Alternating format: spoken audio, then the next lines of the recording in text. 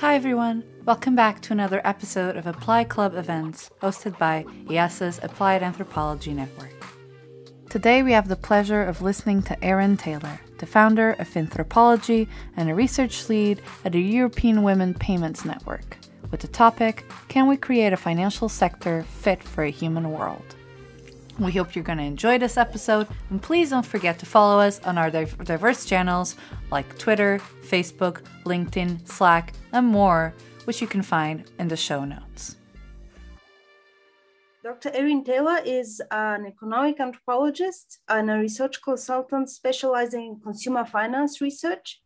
She got her PhD in anthropology at the University of Sydney, Australia, researching how squatter settlement residents in the Dominican Republic use their material environment to change their social and economic lives, upon which her book, Materializing Poverty, is based.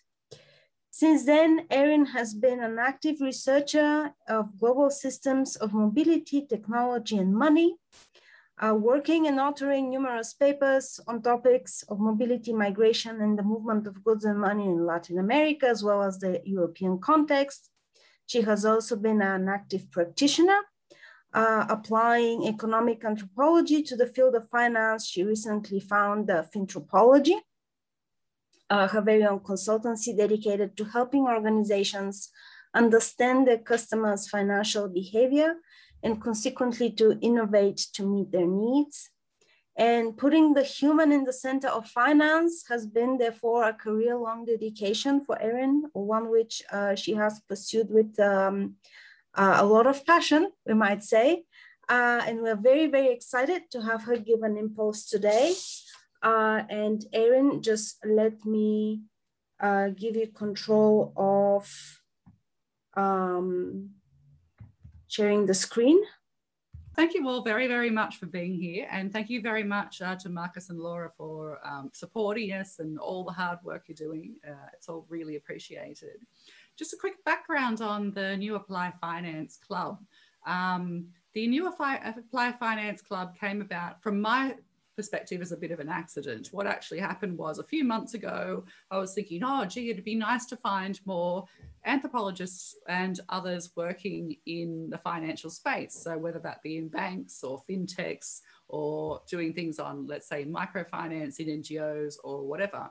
And I already knew several people, especially in the United States, but I had this feeling there's probably a lot more people hiding out there. So I put out a call on LinkedIn to say, hey, anyone working in finance, if you're an anthropologist, get in touch. And I found over 60 people around the world, which I thought was quite impressive, actually quite well spread out. There was about even numbers in the US and Europe, plus people ranging from India to Australia, etc. And so we've had a few meetings with this small group already, just very small private meetings just to discuss what it means to be an anthropologist working in finance, like things like, is there something special about working in finance? Do you need different methods? What can anthropology bring to the table, etc.? And Laura contacted me, excited about this, saying, oh, actually, we have these new Apply clubs, so we can actually build this into a club. And that's where we are today. So as you know, this is the launch. This is the beginning of our program. I'm here hopefully just to make a bit of trouble. Hopefully I'll annoy everybody enough that you'll all want to give talks yourselves because you think you can do it better than me, which you probably can.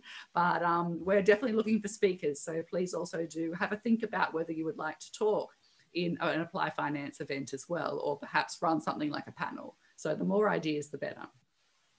Today, I'm going to be talking about this topic that I've been thinking about for a very long time.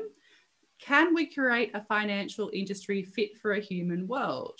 Now, of course, this is quite a problematic question because, well, it could mean so many different things. You've probably all heard lots of critiques about the financial industry and capitalism and history of using financial tools for exploitation, going back to slavery and even before to the global financial crisis of several years ago. The idea of what it means to be fit for a human world is also massively problematic because what is fit for one person is not fit for another. So I would just like to begin by saying I don't believe that there's like some sort of magical solution here, but there are a lot more provocative questions we can ask. Now, my approach today is going to be a little different from what you may expect. I've just been telling Laura, much to her disappointment, I'm not going to focus on capitalism actually. I'm actually just going to dive straight into the products and services. I want to look at how different financial companies have offered financial services that they think are good for people in some way, going back to the early 1800s to, basically like today. So first, if you want to think about this question of whether you can create a financial industry fit for a human world, you have to go look back in history. On your screen here, you'll see a picture on the left-hand side. That's something called the Nutsbaarbank, which is a savings bank located just around the corner from me here in The Hague. And that is one of the fairly early efforts to build a bank that serves the people. A couple of centuries ago, banks were not really for everybody. They served more the wealthy. But at a certain point in the late 1700s to early 1800s, there was a movement to go, oh, hey, actually, it could be really good to give people with low incomes bank accounts and encourage them to save, for example, and manage their money better. Of course, that was a double motive. There was a motive to assist, thinking of financial services as something akin to welfare that would help society, but also there's a motive always in these movements to kind of discipline a population. And some of you might be familiar with writings on, mortgages and how in certain countries, certain times in history, people have been encouraged very much to take out mortgages, because once you have a mortgage, you're sort of like a captive audience for the state. You sit there in your house, you try to pay back your mortgage, you don't leave your job because you have to pay back your mortgage, and that kind of keeps you in place and creates stable society. So, okay, I haven't mentioned capitalism apart from saying I won't mention it, but the state is definitely coming in here, as you can see. The one on the right, I think, is fascinating. This is something called the Scottish Widows Fund, which was set up in, let me just find the year, I think it was 1815. This is an advertisement for their 100-year anniversary. And this society was set up to provide for women whose husbands had died during or after the Napoleonic Wars. So this is women who, okay, their husband is no longer around, how they're going to support themselves. Let's have society to assist people. And this was a really big thing at the time, these kinds of societies, whether it be for widows or houses for elderly men or houses for orphans. There's massive movement in Europe, especially to develop these kinds of solutions for society. This was a major way in which society was looked after. The state welfare was not as strong, but you had all these different associations, whether providing financial tools or simply other kinds of social assistance to support the population. So this idea that finance is good for people is definitely not new. It is not new at all. And I'm sure if David Graeber were with us today, he would pipe up and say, well, you can go back a lot further than that and a lot broader than that as well. I just encourage everyone to read his book, Debt, if you haven't already, rather than go into it myself.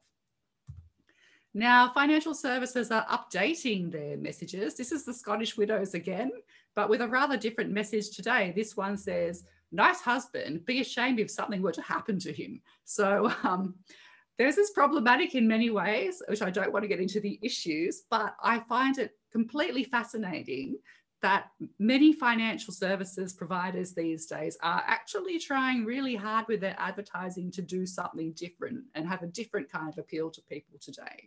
So this is this kind of like dark humor that they've got into this advertisement to try and say, hey, look, you need these financial tools. The same problems still exist today as they did a couple of hundred years ago. You may be left, with a lower income, with no savings, etc., if something is to go wrong in your family. So you've got actually, in gender terms, the same message is still coming out a couple of hundred years later. And I'll get back to the gender question in a little while. Now, from there, we're sort of fast forwarding 200 years or a little bit less to the beginnings of what I kind of see as the new era, as this approach to the idea that financial tools can help people. Back in the 1970s, Muhammad Yunus founded Grameen Bank to develop microcredit products for people who are low income around the world. These were not targeted at people living in wealthy countries, like you saw with, Scottish widows in the last advertisement. But these are targeted at people who live in poor countries who are considered to need formal financial tools. Now, the real most important word here is formal. So around the world, people have had financial tools forever. The question of formality and informality is, again, that one of who's producing it. Is it produced by a company? Is it produced by a state? Or is it simply a neighbour offering a service? So there's this idea that informal tools are not enough. Somehow that tool has to be legitimated because it's offered by a company or by a state, for example.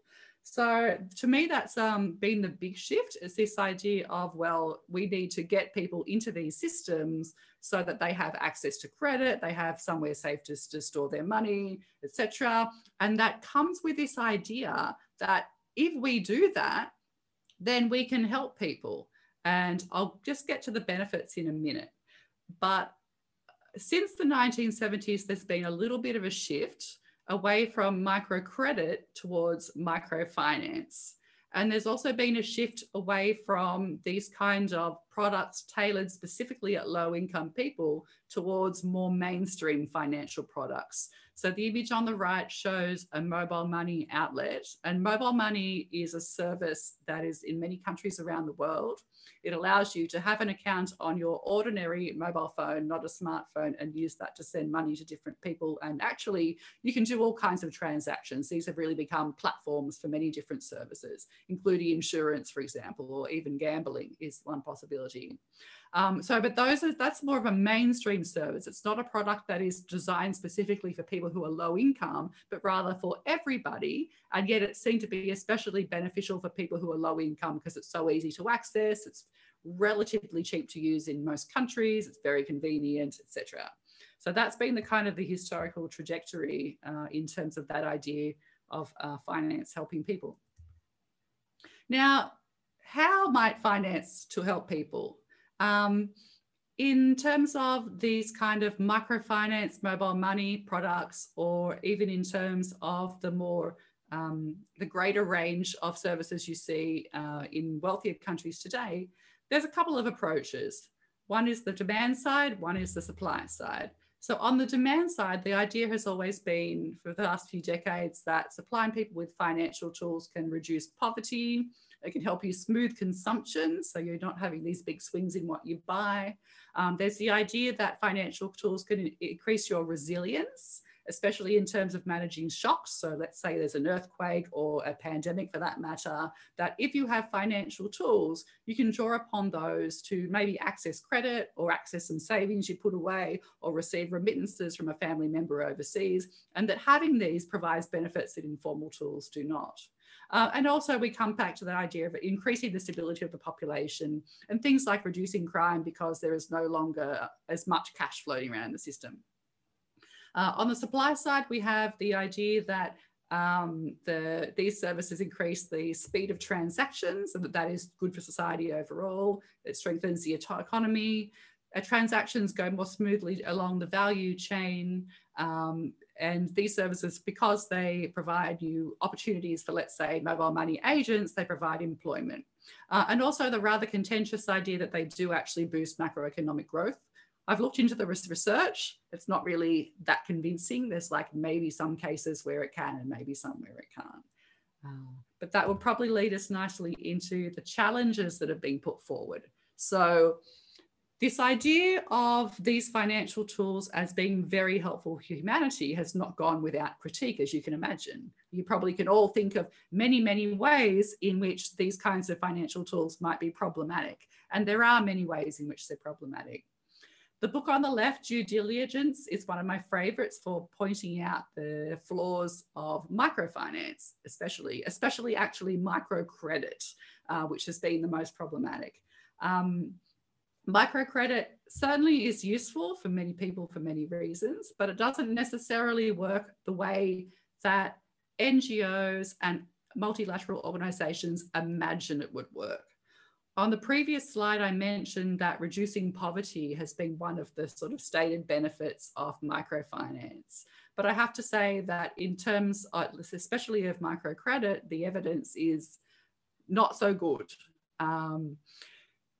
David Rudman, in his book, what he does is he reviewed a whole bunch of evidence around the world about microcredit and what its effects were. And basically, after many, many, many pages, drew the conclusion that you cannot actually conclude that microcredit has any noticeable impact on poverty, at least not when it's offset against the problems that it can cause. There have been numerous scandals over history of times in which access to credit has actually resulted in greater indebtedness. There have been debt scandals in India, etc.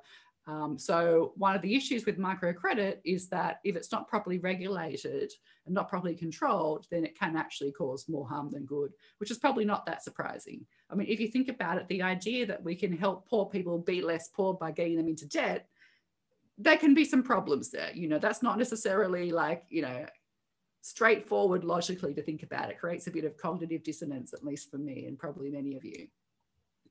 If you want something really interesting to read on this topic, I completely recommend the book in the middle, El Norte or Bust, How Migration, Fever and Microcredit Produced a Financial Crash in a Latin American Town by David Stoll. It's amazing. He really does this great ethnography, which he did over years, looking at these issues of why people in this town kept getting into massive debt.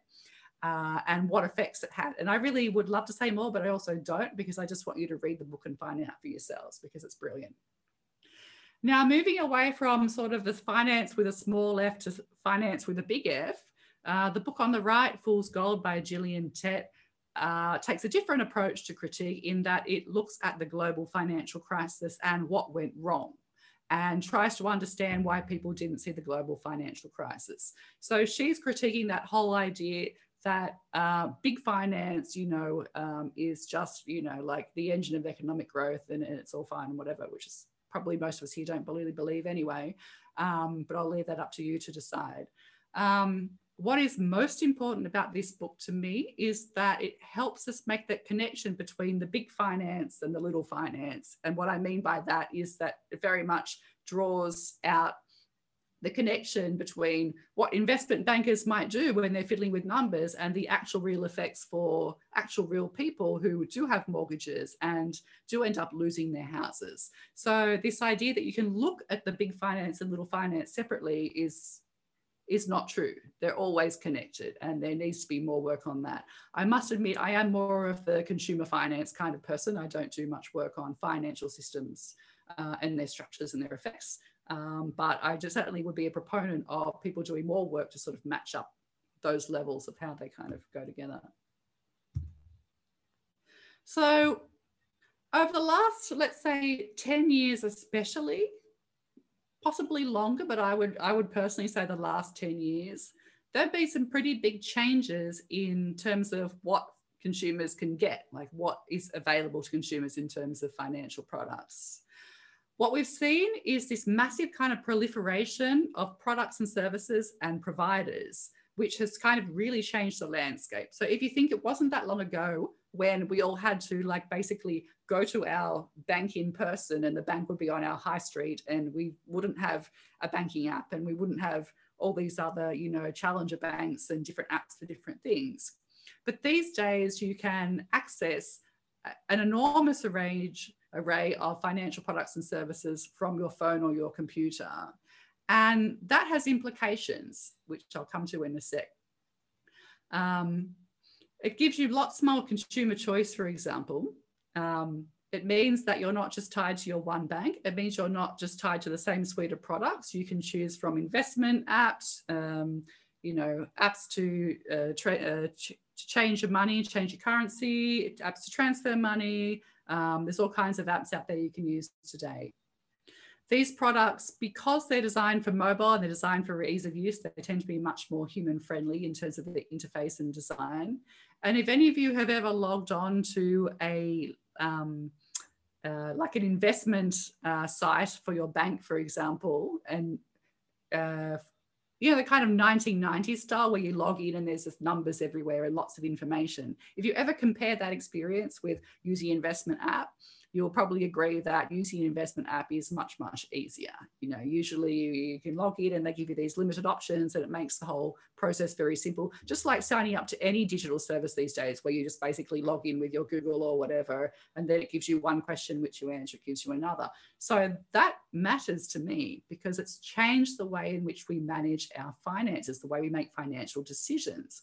The barriers are lower to get things done like make investments. And that is a double-edged sword, because on the one hand, that's fantastic because it totally democratizes access to things like investments. You don't need to know anything about investments in order to access them. But that also is potentially problematic because then you just don't know what you're investing in. So, you know, this is the kind of issue you always come across. If you start thinking about fintech and what it does, you always get into these traps. Okay, it's fantastic, but like, what are the risks? And the market is changing so fast that it's difficult to keep up with what's going on. Regulators can't keep up, etc. Because you do end up running into more risks, of which there are numerous ones. Lack of information. If you're trying to choose between multiple products and services, how do you get enough information about all of them? The indebtedness issue I mentioned before. Definitely more opportunities to be frauded if you're starting to use a whole bunch more apps, but you don't really understand them, you don't really know the companies, you might not always know what you're buying or who you're buying it from. If you're able to access products and services from across your national borders and you don't know what you're using, that can be a problem. And as I also briefly mentioned, you can use some of these services to link your bank accounts to your gambling, which will, you know, can also obviously create further indebtedness issues. What I find the most fascinating is that globally there's been a kind of what I see as a kind of a convergence, though, in the financial markets in terms of how these consumer finance products are configured for different groups of people. So whereas not very long ago, there was a different kind of finance done in low-income countries than high-income countries, like with the microfinance and mobile money, we're now seeing more mainstream services being offered to low-income people, as I explained on the previous slide, but we're also seeing more niche products being offered in wealthy countries targeting marginalized groups, such as people who are low income, women who may not have as much access. I've heard of services for refugees, it's for services for the elderly, services for the youth, etc. So this kind of idea that financial services should be helpful for the people is kind of reaching a sort of an equilibrium in how it's being implemented around the world, which I find really fascinating. So one of these is serving people with low incomes. And here are two examples of companies that offer services to low income people, both in the United States. Varo Money is like a challenger bank based out of California. And apparently the story with Varo is that they didn't set out to specifically serve low-income people. It just happened. Something about the design of their product offering meant that lower-income people were using it, and they needed to investigate why. And it turns out there are many reasons why, and many of it had to do with low barriers to entry, a lack of extra charges when you go below your balance. It's all kinds of stuff like this that made it more attractive to people on low incomes. And so they kind of, as I understand it, they kind of reconfigured their messaging a bit to reflect that and embrace that market. On the right-hand side, we have a company called AAN, and also in the United States. And these are interesting because what they do is they allow you to receive your pay early. So let's say you earn a certain amount every 2 weeks and it's getting close to the end. You can have registered with AAN and they will give you a kind of like a credit that you get before your payday. So that is a way of smoothing consumption. So you can get access to that money and not have to be waiting those few extra days in order to then, pay your bills or whatever. And that can actually be massively beneficial because, as I think we all know, being poor is really expensive. And if you're having to pay fees and charges because you couldn't pay things on time, that costs you a lot of money. So actually being able to get that money early and pay so you can avoid those fees can be extremely good. I'm not going to comment actually on what risks there might be on this kind of a service because I don't know it well enough. So I'm going to leave it at that and leave it to your imaginations to think what problems there might be. So another area I think is very interesting when you think about how to help people is the use of behavioral science. Behavioral science is another one of those kind of two-edged sword kind of things, because on the one hand, yeah, of course, you want to be able to encourage people to do things that are good for them. But on the other hand, behavioral science can also be used to nudge people into directions that the company wants. So you're never going to have an even balance here, but I just want to show two examples of how that works in finance. The picture on the left is an advertisement on the webpage of a company called Dreams, which is based in Scandinavia. They run a financial management application, and they are especially interesting because they incorporate a lot of behavioral science, into their work. And they also have a board, like an advisory board of academics who help them and work on their products as well. So they really do this kind of industry academia collaboration. And one of the things that I find interesting about what they do is they have shifted away from focusing on monetary goals to focusing more on the affective aspects of your financial goal. So let's say, you think, oh, I want to go on a holiday. I need to save up 3,000 euros, for example. What Dreams does is they will show you not so much the number you need to save, but something representing what you want to save it for. So this, for example, on this one, it says it's Forella. There is a number there of how much you've saved, but it's low text. I had to sort of lean forward to read it. And the user has put a picture of presumably their daughter in the middle. So when they look at their app and think, how am I going towards my goal? They're reminded why they want to achieve that goal.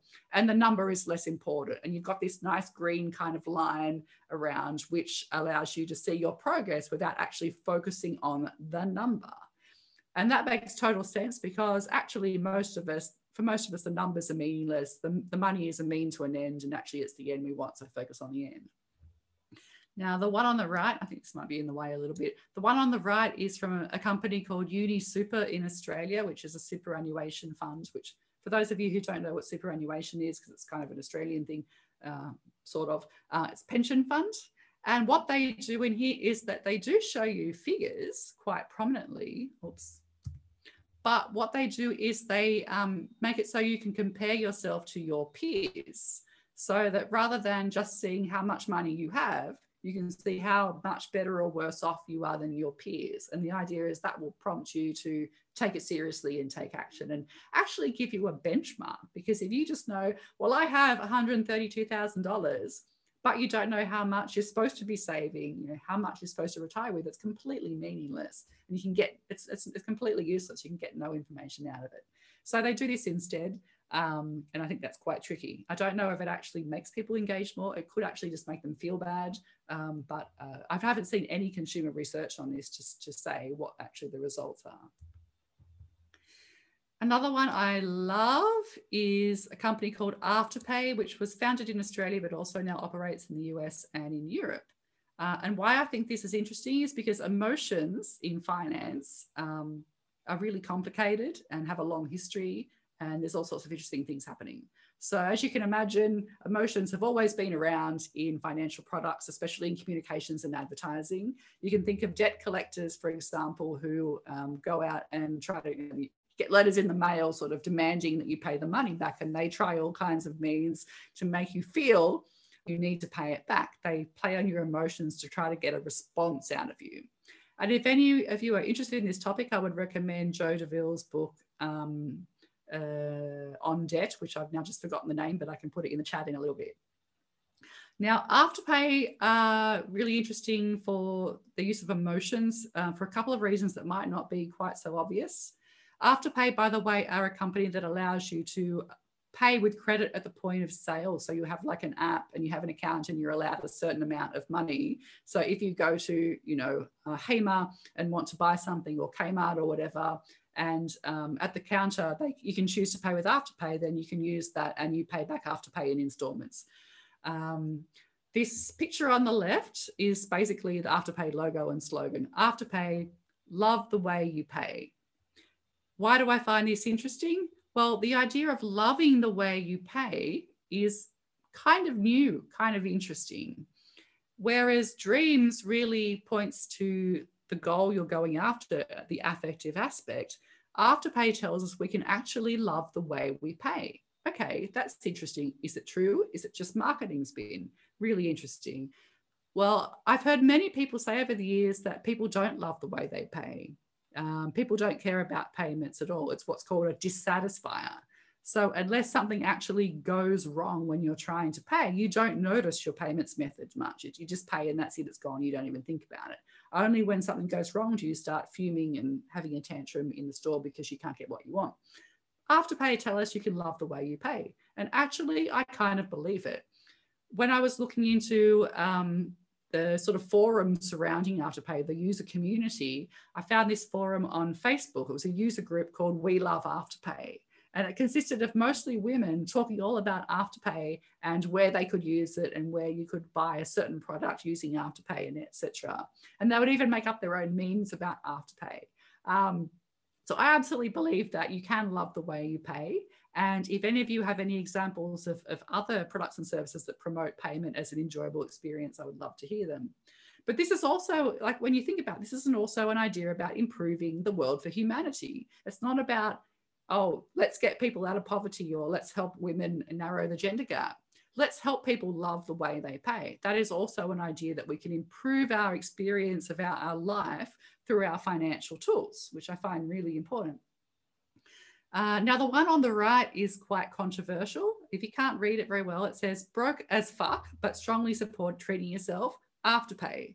So, of course, it should be pretty obvious. The idea is you're broke, you want something, you can get it, you deserve it. Apparently, Afterpay did not actually make this ad. This was made by the retailer that has it displayed, and it caused a bit of a scandal. People were not happy with the advertising at all because it encourages people to get into debt. But again, from our perspective, it really draws upon those affective kind of characteristics, those feelings that, oh, I want something, I desire something, and this financial tool can help me achieve that goal. Another very different example of using emotions in financial tools is in apps. There are some apps around these days that take emotions very seriously. They recognize that we all have emotional relationships with our money. We feel things about our money. And they try to actually encourage people to not just pretend they don't have feelings, but engage with it. For a long time, there's been an idea that all our financial decisions should be, very sort of objective. We shouldn't let our emotions get in the way. We should just weigh up the pros and cons and make the right financial decision. But we also know very well from lots of behavioral research that that doesn't happen in reality. Almost never. We're all making emotional decisions all the time, to the extent that people who are professors of finance will also make emotional decisions. I remember one time I was meeting with this financial professor who said to me, oh yeah, I get these letters in the mail. They tell me, what my investments are at, where my investments are at, but my investments dropped. I lost a lot of money. So when I get the letters, I just don't look at them, just put them in a drawer, try to ignore them because I still feel so bad about them, Okay, so that is not making a rational kind of calculation. Go, well, I lost, but, let's move on. So apps like Navit, which is a financial management app based in the United States, try to actually encourage you to think about your money by really giving you tools to actually measure it on a daily basis. So the one on the right, what is your money mood, lets you say how you feel about your money. Are you excited? Are you calm? I like that they include FOMO in there, fear of missing out. That's a really great one. I find it interesting. Those are the 6 they have identified, and FOMO is in there. And on the left, you can see the graphs that they have come up with as to what your money mindset is. So you can see for the whole month how you felt about your money. I mean, that's amazing, right? I mean, how many of us actually think about our emotional relationship to our money and reflect on that? Perhaps if we had a better idea about how we feel about our money, excuse me, we might be better placed to actually take account of those emotions and figure out what they mean about what we want and what we should do, and then that also factor into our decision making. So in my personal opinion, these kind of approaches that allow you to actually tap into your emotions are in fact potentially super beneficial for improving your financial well-being. And for me, that is something that is good for us as human beings. Now, I've been doing quite a real research lately on serving women as well. With Annette Brolos, we've been doing this research looking into the market for financial services for women. You may not know this, but there are actually quite a lot of services out there these days that target women specifically. And we started doing this research because we were asked to write a chapter for the book on the left. We wrote the chapter and we featured a few of these companies as kind of case studies in the chapter. But then we thought, wow, there's probably a lot more out there we haven't encountered. And so we set about doing research to find as many companies targeting women as we could. And with that information, we wrote the second item you see on the screen, which is the report, Female Finance Digital Mobile Networked. That report focuses mostly on the kinds of services being offered to women. You know, why do women need these financial services? Why do they want them?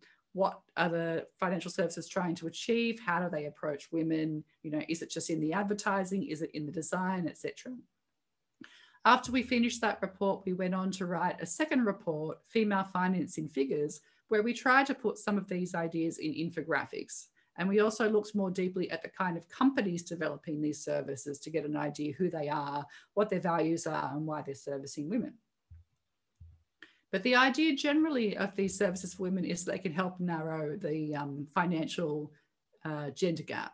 So there are lots of facts and figures in this infographic we made, but probably the two most important pieces of information to illustrate this are that globally, female children tend to receive less financial education than male children. And what that means is that as they move along in life, they become disadvantaged because they're behind. They're not as well placed to make financial decisions about investments and savings, etc. And the other thing, of course, is the gender pay gap, which also exists worldwide, which exacerbates that effect. So you don't have enough information about financial tools, and you don't also don't have enough money to invest. And that puts people at a disadvantage. And the idea of the financial tools for women is that they can try and narrow that gap.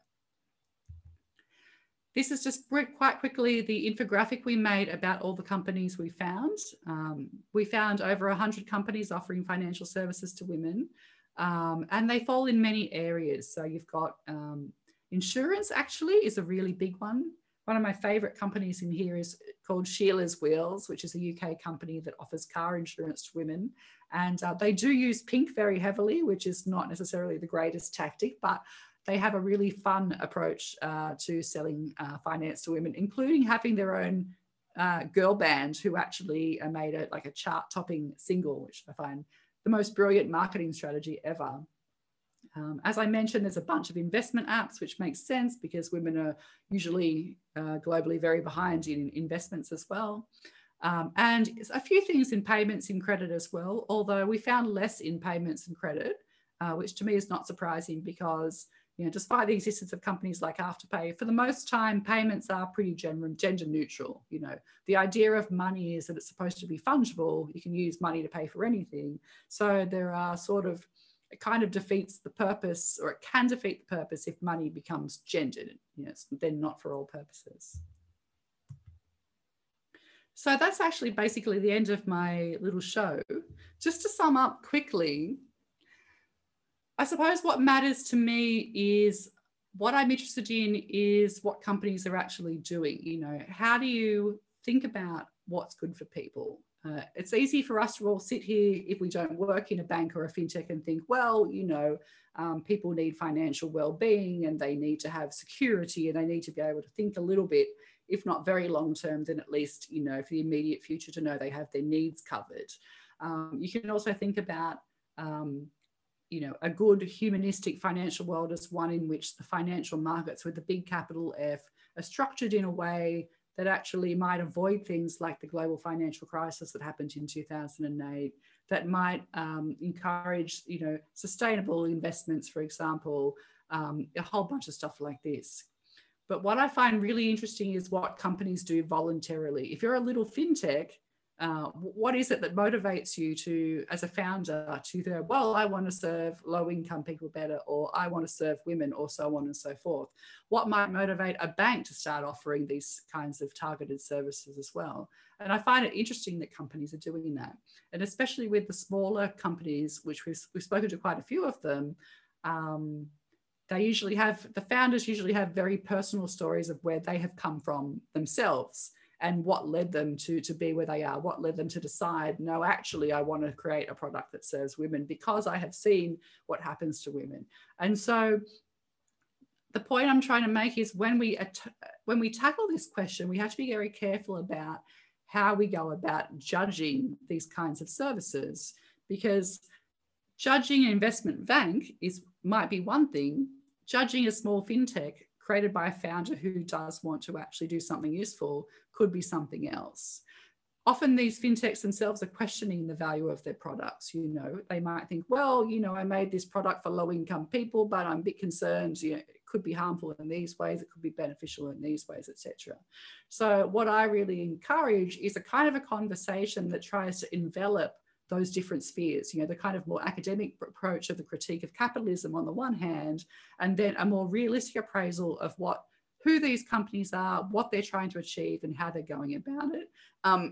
My personal opinion is that the industry, in the financial services industry, there is a lot of goodwill as well as sort of seeking profit.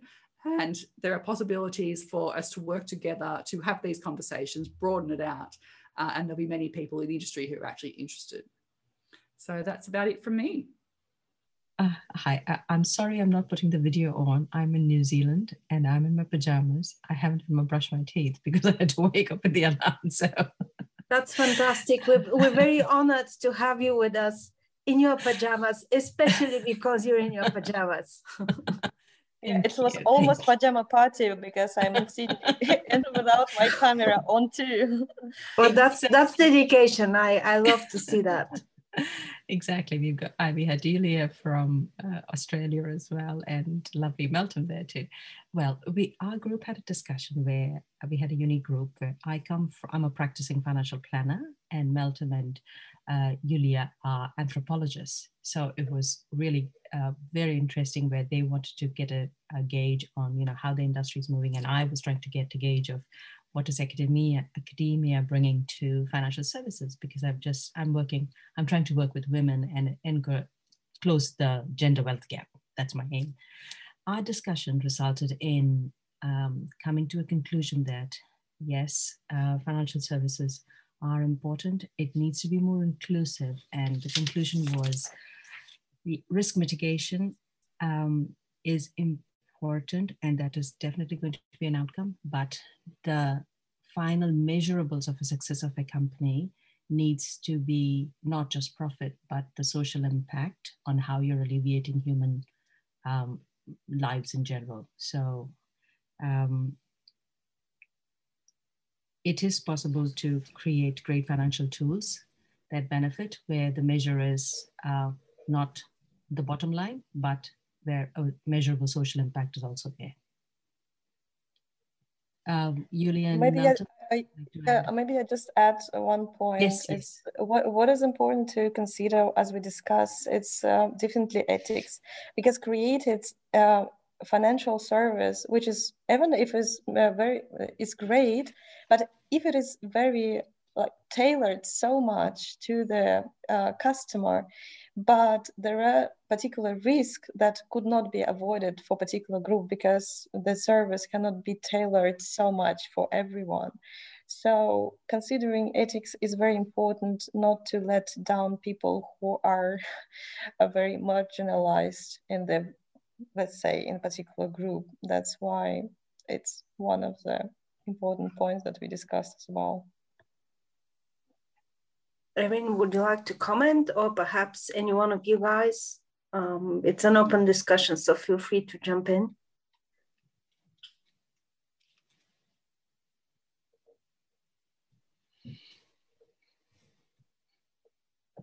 All right. So I think I really like this idea about and the conversation that you had about measurables, because I think obviously, what is quantifiable and what is not, and how do we, don't get me wrong, I'm with you there, but then how do we measure social impact, right? Because that can be something that looks very different from a person to person that is exposed to a single product, right? So I don't know, actually, Erin, you would know more about this, if there's currently some sort of a movement within the financial industry that is also considering social impact, and how are they measuring social impact? I mean, I'm sure there's pressure on them to consider it and to at least say it, but the idea of measurement is tricky, I guess. So yeah, the idea of measurement is really, really, really, really, really, really, really tricky. It depends so much on what you're trying to measure and for what purpose. So, for example, in the more sort of developing world kind of financial context, impact is usually measured by reference to things like, lifting people out of poverty, improving gender equality. These are the kind of impacts that are often measured. But then if you look at something like impact on sustainable investment, let's say you're a bank offering a sustainable investment product, then the impact might be something more like, how many consumers are using it, which is a very different kind of impact. There are probably thousands more examples like this. I always try and come back to the question of how people measure impact themselves. If let's say you're a person who has a low income and you're using financial services to meet particular needs, how do you define the impact? Like, is it because it lifts you out of poverty? Maybe not. Maybe it's because it allows you to actually just run the household on a daily basis. Maybe it actually allows you to buy gifts for someone's birthday, which is a really important way of belonging in society. However, the problem with self-defined impact is that it doesn't say anything about the structures of the financial system. What is the impact? Well, what is the impact maybe of these 5 tools you use? Maybe you can get a good idea by looking at what people say.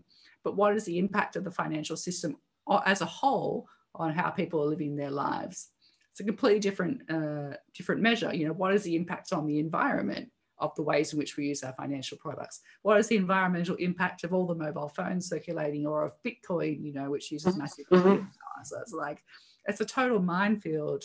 So I think when defining impact, you just have to be really careful to figure out what actually you're measuring impact for, what you're trying to achieve, and then look at your own unconscious biases and your own personal or institutional motivations of why you might be defining impact for particular purposes.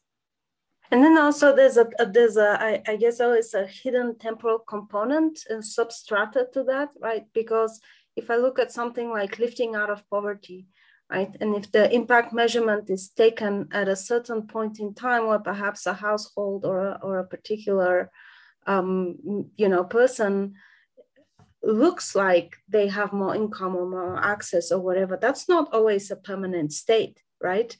That can, definitely go up and down and change. So I always feel like these impact measures perhaps, are not, like they're at a certain point in time, but we don't discuss necessarily the kind of temporal dynamics that are always hidden within that. But I really like the fact that you said structure, because that was actually one question that I had for you on the question of the critique of capital that you mentioned, and how critical can we be of financial tool providers. I was thinking that got me thinking about something like poverty, for example, right? That's a structural condition. So what's the relationship between a single tool, right, aiming to intervene, or however you want to frame it, create an impact in something that is so complex and so structurally dependent on so many other actors, right? I guess this is it's not really a question, it's more of a comment, because it got me thinking. It's so easy also to be very critical of financial tool providers, but in the end of the day, that they just one tool that they provide, or perhaps a bundle, I don't know, whatever the case may be. So in your question of, how does the financial industry create tools fit for the human world? I guess my provocation would be, could it ever? I don't know. Seeing that, something like poverty is a structural condition. Well, again, yes, poverty is a structural condition and no financial tool is going to change that. It's not really much help if you have financial tools, but no money to use with them. Absolutely, many things have to change. Two levels. I mean, one, people don't use financial tools in isolation anyway. You never use just one product. You use multiple products. So you need to look at it in that dimension. And two, if you're looking at changing something like poverty, you have to change many different things at the same time. Financial tools can help. Education can help. Jobs can help a lot. Having money can help a lot, whether it's government payments or something like that. Yeah. So you need to change all these different things at the same time. But again, it depends on how you define creating tools fit for a human world. Because what I could say, what is a tool fit for a human world? If we just focus on the word tool for now, well, a tool fit for a human world is one that people can use and they find useful and that enhances their life in some way and generally does not cause undue harm. It causes more good than harm, right? So you can have financial tools that are fit for a human world for sure. Like, for example, a Navits app probably is a tool fit for a human world. It lets you manage your money. It lets you rate your money mood. It's probably not going to get you into trouble in terms of getting into debt or getting frauded. Yeah, it's possible, I suppose, but it's pretty unlikely. So to me, that's a tool fit for a human world. Mm-hmm. So for me, absolutely, you can have those tools. But when you ask, can you create a financial industry fit for a human world? That's a different question. And that is a really hard one. And I do not know if that is actually possible. As Brett will hopefully explain in a second, because this was part of our conversation, we were talking about how do you build a financial industry from the ground up that is fit for humans as well? Like, how do you get that participatory involvement to create an industry that's fit for a human world? And I'm not sure we answered the question, but that Brett brought up, but that's the kind of direction in which we need to be thinking. And maybe fantastic. Brett, maybe it's a good segue for you to pipe in. I think so. That's a fantastic question that you raised in that room. Okay, I think that question came up just because of our just introducing ourselves and our interests. Wei is working on her doctorate, looking at philanthropy and relationships between grant makers and grantees and community activism. I think I've captured that way correctly. Please correct me if I'm wrong. But so that opens up a whole world of questions about the current way money flows, where it originates and where it flows. And that's really my interest. I spent about 20 years working in the industry in product development, but I did leave it about 2007, just before the crisis. And I've been working in human-centered design research and design thinking for the last decade. So that's really where I'm coming from, and kind of that prompted the question, I think Erin's question, how would we think about designing the system from the ground up? And I don't think there are answers, but there are examples in the past of kind of popular education and consciousness raising. There are whole bodies of literature of critics and historians and anthropologists looking at our current system and really questioning it.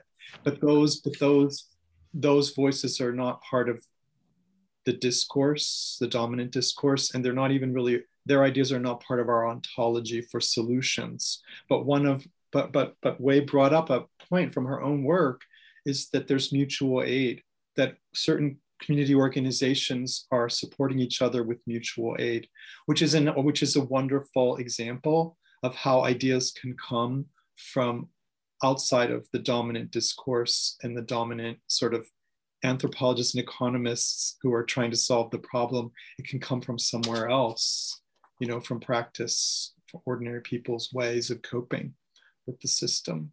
So I don't know, does that summarize pretty well what we talked about? I think so. Wei, do you have anything to add on to that we might have missed? No, I think Brett did a really great job summarizing. Thank you. Yeah, but I find that fascinating also, just to think about that idea of the mutual aid, the bottom up, things like, I live in the Netherlands, and for hundreds of years there's been that kind of mutual assistance.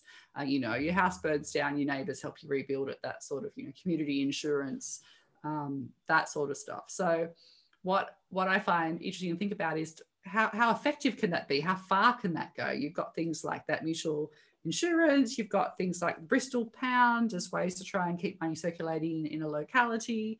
How far can that go? What else do we need? Do we also need the regulators coming in and saying, no, we need to do things this way? Do we need bigger structures? Like, what's got to be the makeup of that, financial cake, so to speak, like the flour and the eggs and whatever to make that work? Yeah, that's certainly a fascinating question. If one needing more time than we can devote, because we're also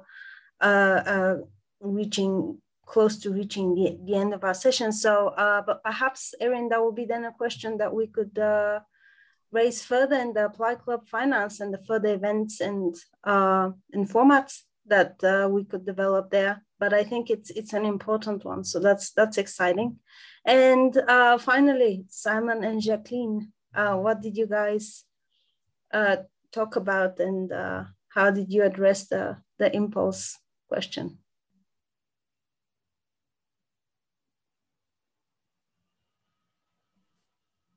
Hi, everyone. First of all, many thanks, Erin, for your illuminating talk. I've been following up on your post as of recently. I'm very happy that I could listen to your talk. First of all, we had a very concrete case of Nubank, which Jacqueline mentioned, which was about, Brazilian bank that basically had a differential way of kind of segmenting people who had a different input in the banking system. So for instance, if you were only contributing this amount versus that amount, which is higher, you had like a different say in matters of the bank, and in that kind of way sort of exacerbated inequality. Jacqueline, please jump in if I'm missing out on details. Was a lot of information, but it was a very interesting case. And it kind of reminded me of this thing called $1, one vote, which many banks try to get rid of, at least the ones really getting on top of it and are really ready to take action to mitigate those elements. On the other hand, what came to mind was the things like disciplining behavior, which is very interesting. I found that you mentioned in that kind of way, which is of course one of the things that many people have been saying in different ways. Like for instance, the market is a regulating function, which we also try to regulate. So there is this double loop basically going on. And what was very interesting is that kind of reminded me of the Afterpay thing when we were talking about tools, basically. So Afterpay, you can say that is actually a form of deficit spending on a small scale, which I think is a very unethical thing, because deficit spending, it only seems like a sound thing, and of course more as a last resort. If you do have like the prowess and the power of a nation state, when you have enough institutions to back up that decision, which is very difficult. And on the other hand, there is also the little reflection that I had on risk. And risk is actually a pretty wicked problem if you look at it, if you really unpack it in its psychosocial and also in its space-time performative way. There is many hurdles that you have to jump if you try to unpack it. And one of them is, of course, that I kind of summarize it as a very flaccid vector, because it does something, it's going somewhere, but it don't really know how. And it's more of a question like, how do you look for the future consequences? And there is the human actors, there is the aspect of mistrust and trust. There is the fact that you need a certain amount of knowledge in order to be able to jump these hurdles. There is also the pedagogical aspect of risk, and what kind of way does your upbringing or the experience that you have had in your life, do they make you more apt to deal with risks? There is some pedagogical literature on that as of recently, that that in a certain way risk is a very, how do you say that? It's also based on experience. And for instance, many of these playgrounds these days are also trying to get back to be more risky, because if you see them at them right now, they're too rubbery. Back in the day, I only got off one of these installations when I had like a lot of splinters in my figures, like 5 in each or something, so to speak. And right now it seems that, there's too much entourage. You can cut that part out because it's not really, it's more of a reflection on these things, but it's not based on analytical rigor. But there's also the thing of risk, and that is, how do you deal with the consequences? And that is also very differential. Who is going to pay for what consequence? And that's also one of the points of David Graeber's debt I found. Like, who is going to pay for what? And if, we're really sticking to the adage of what comes around goes around, or everyone pays their debts, it actually wasn't for a couple of them, and some people were just being bailed out, but while others had to, be at the mercy of institutions, so to speak. And that's a final reflection, but I'm going to give the word to Jacqueline right now. Yes, I'm not sure if I have something to contribute, just related to the Nubank case. It's interesting that it's, of course, like the landscape of the financial sector is kind of changing, but then at the same time, in some places, the change is kind of oppressed by the cultural norms and the regime. And so, yeah, nice, it's changing. But for instance, the case of Nubank, it started with a great idea, like a bank that is online and more accessible to people. And for instance, my mother-in-law doesn't have a bank account, so now she can have a bank account, and those kind of things that appears to have more justice behind and on the underlying structure. But then it develops, and it starts to be a system that segregate people. And that now, if you have this amount of money, then you have this access of those kind of services and etc. So just like to complement that, in some places needs more than the innovation, needs like a whole cultural change of mindset. And the pace that I see that is developing can take like years, like 20, 30. And I hope that we are going to see a different thing that is not like oppressive and etc. Erin, what do you think? Yeah, I think that's from both Simon and Jacqueline, it's a very interesting summary with so many different points. Trying to figure out where to start. But basically, so I guess the two things that stick with you is, Jacqueline, that idea about the financial system and its ability to segregate people. That's absolutely true. I mean, we look historically at the, different colored credit cards. You've got your platinum card or your gold card or your silver card or whatever that you can flash around in a shop and use to show off with. These days, I think some challenger bank accounts also become kind of status symbol items, not necessarily just of that you're wealthy, but that you're savvy and you're hip and whatever. So I do think you're absolutely right that can happen. And that's a good opportunity to think about what is the materiality of those services, to what extent do they stop being just numbers in a computer somewhere that represent how much you owe or how much you have, versus something that is a material thing that you use in the course of everyday life, and that mediates social relations as well, causing sometimes, excellent things to happen, and sometimes also actually just mitigating those divides. And yeah, I think with Simon's comment, your discussion of risk actually reminded me of a conversation I had just recently about pain points in financial services. When you're saying, okay, well, how much risk do we want to take on? What is people's responsibility to manage their own risk? And the idea that risk actually is beneficial and that keeps you sort of, being more plastic, neurologically plastic yourself and adaptive and etc. I've had that conversation in relation to pain points in financial services, with people saying, well, actually, you don't want to, because there tends to be this idea that financial services, if they're well designed, can remove all the pain points and just make everything super easy. But there are times when you do not want to do that. You don't want to remove all the pain points because you make it too easy and people don't stop and think.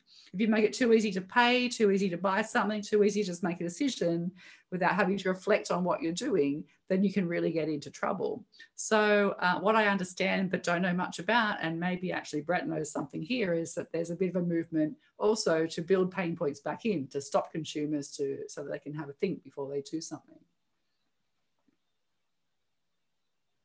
That's a fantastic point. Actually, Brett, I'd be curious if you happen to know that, because I think that this is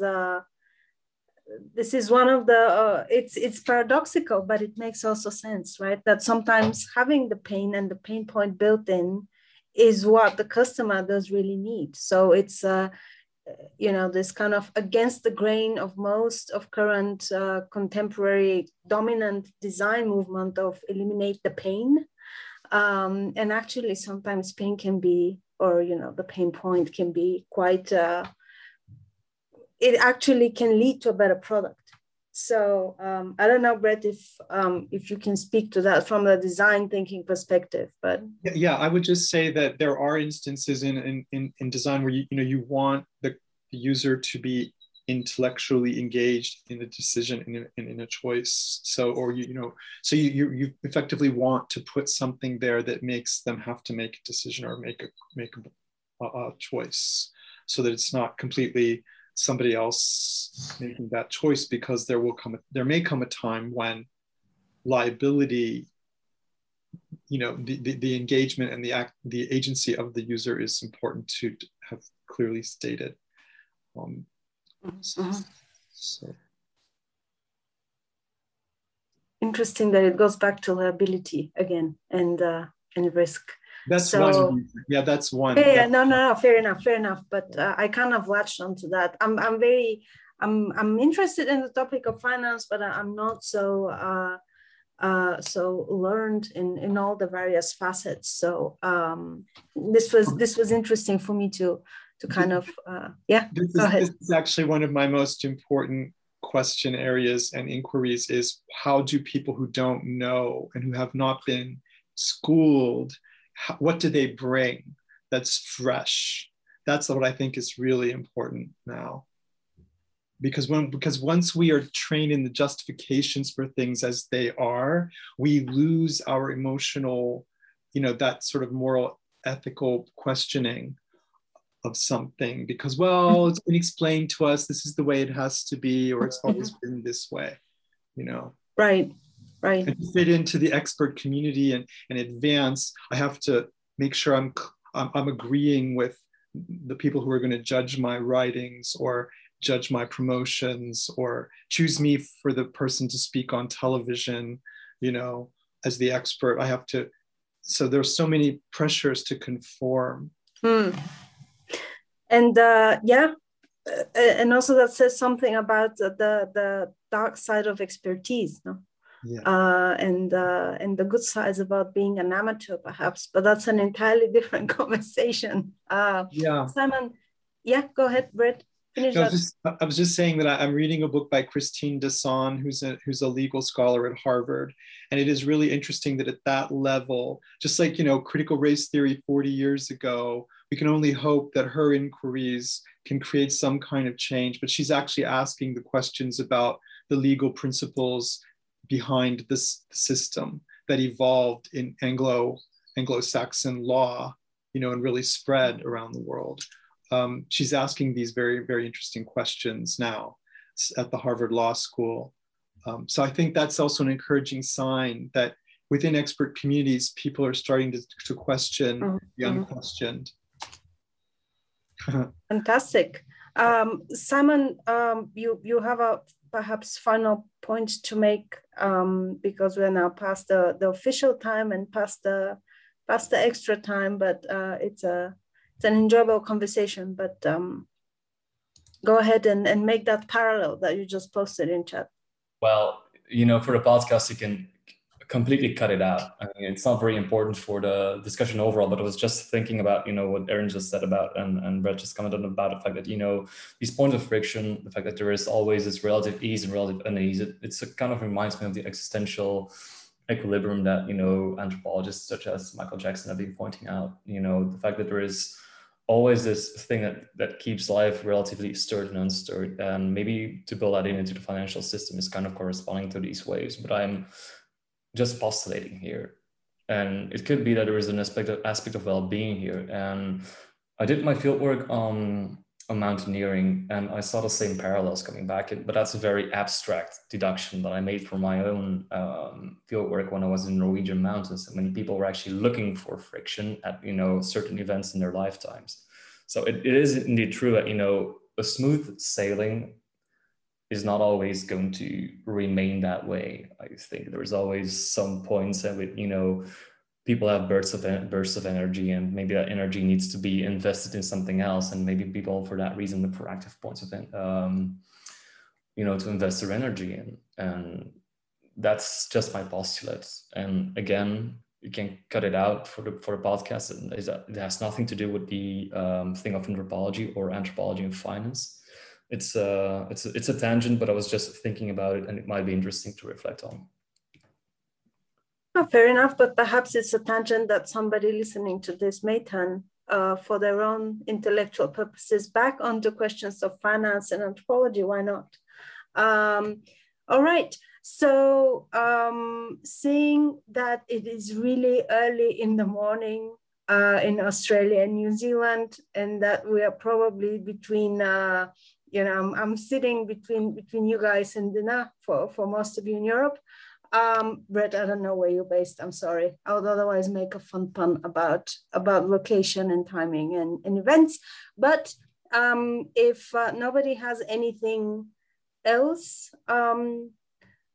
Maybe, yes. Yeah, go ahead. Maybe, yeah, just the question about moral dilemmas of anthropologists working in finance, it's very vital to me, because especially in the growing industry, as like, for example, buy now, pay later, as Afterpay or Zip here, or last week, PayPal and Apple Pay introduced paying in rates for payment. So it's now really growing, it's really global, and they're hiring particularly anthropologists to help them do the things that they're doing.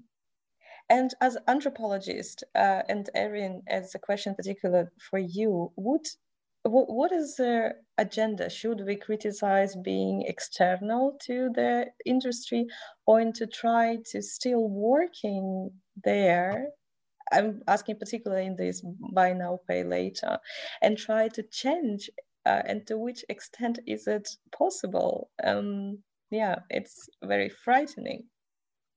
Yeah, my personal opinion is we need to get all those anthropologists together to discuss this, because I cannot really reflect upon the moral issues involved in other anthropologists' work without their voice, I think. But it would certainly make for an extremely interesting session for one of these supply finance events, to get a bunch of people together who are working in industry in areas where they may be concerned about the work they're doing, or whatnot, or might love it, and talk through these issues. Yeah, I think it's a very, very important point, and that we should definitely take up on that. So on that point, I would invite everybody again to sign up for Apply Club Finance. It's totally no strings attached. It's free. I don't know if there's a joke to be made about free anything, especially in the context of finance, but there we go. So we would love to host you again, hopefully sometime soon. And until then, it was a pleasure. Thank you, Erin, so much for the generosity of your time and your insights. Thank you, guys, for a very vibrant discussion. And until next time, I hope. Thank you, everybody, for coming. Thank you, Laura. Thank you. Bye. Thank you so much for watching or listening. And don't miss the next episode of EASA's Applied Anthropology Network's Apply Club events.